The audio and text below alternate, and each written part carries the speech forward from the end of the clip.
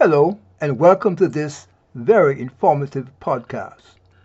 My name is Dr. Ivor Livingston, and I am the president of Stress Health Solutions International, which is the parent organization under which this podcast resides. Rosie, who is a member of the organizational team here at Stress Health Solutions International, will present the podcast. Enjoy.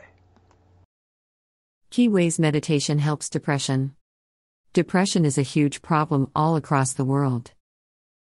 350 million people globally have some form of depression.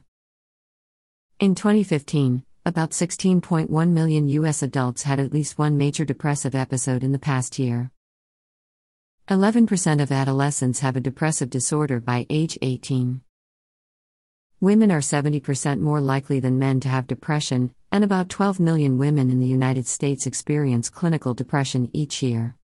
Depression is a mental health diagnosis where certain symptoms accompany a general feeling of sadness that lasts at least 2 weeks or longer. While all of us can have an occasional bout of depressive feelings or sadness, clinical depression is more serious and requires medical intervention. There are many things that can lead to depression. It's common among teenagers, middle-aged individuals, and older people. In fact, major depressive disorder is the number one cause of disability in the United States for people aged 15 to 44.3. Chances of suffering from depression can be increased by a number of factors, such as genetics, trauma, grief and loss, certain medications, a major negative event, and substance abuse. Antidepressant medication prescribed by psychiatrists can help with many forms of depression, but overall success of recovery and depression management can be increased with the use of certain natural therapies and practices.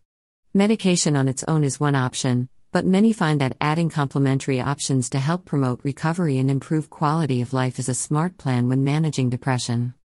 One of the best ways to combat depression, or even cure it, in some cases, is to start meditating. Here are 4 key ways meditation helps fight this mental disorder. Meditation boosts neurotransmitters.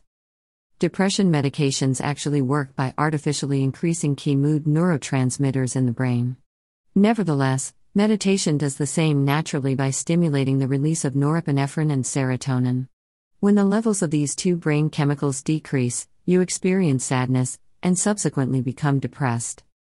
A study conducted by the University of Montreal proved that meditation offers you the opportunity to naturally boost the levels of both serotonin and norepinephrine.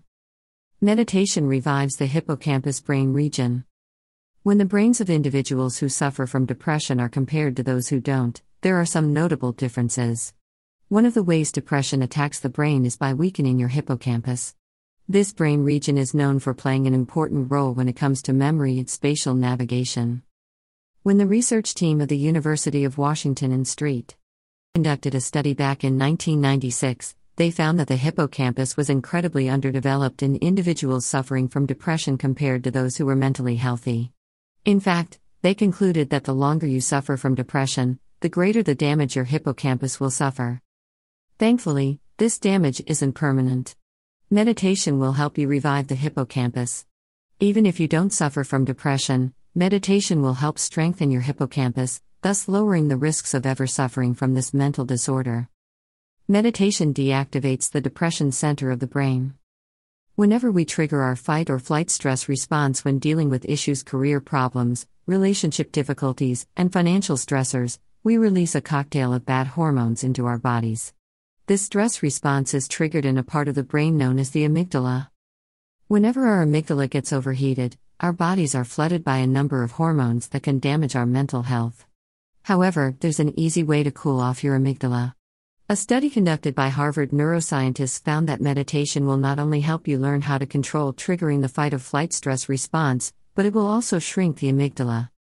Meditation will make you whole again. Most people suffer from depression because they feel incomplete. Some start suffering from this mental disorder after they lose someone close to them or after life-changing events, such as divorce. People who dedicate a lot of their time to their jobs can also begin suffering from depression if they are fired. Yet, others simply suffer from a chemical imbalance that leads to clinical depression. Whenever a part of our lives is changed, we feel incomplete, which inevitably leads to depression. However, meditation will make you feel whole again and help you realize how to get back on your feet. Best meditation practices for depression. There are many different forms of meditation, but mindfulness meditation certainly is a great choice. A study published by psychologists from the University of Exeter shows real evidence that mindfulness-based cognitive therapy, or MBCT, may actually be more effective than counseling or medications, citing that 4 months after MBCT, 3/4 of study subjects felt well enough to stop taking antidepressants.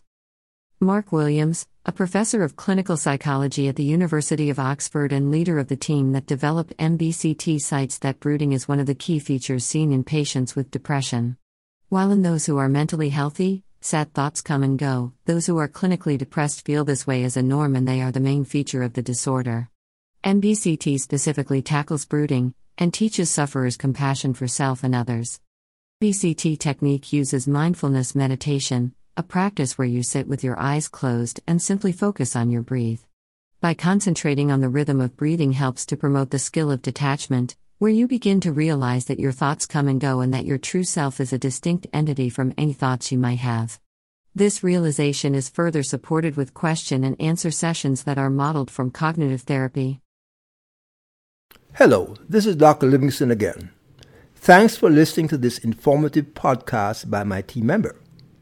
Please note that you can listen to this podcast again, as well as many other past podcasts, by visiting the website at www.drlhealthypracticespodcast.com.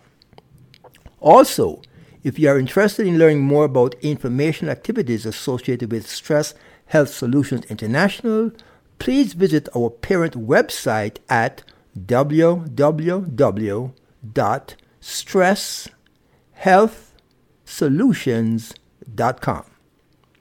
Please note, as a very important disclaimer, that the primary purpose of this podcast is to provide general educational information on health and related subjects.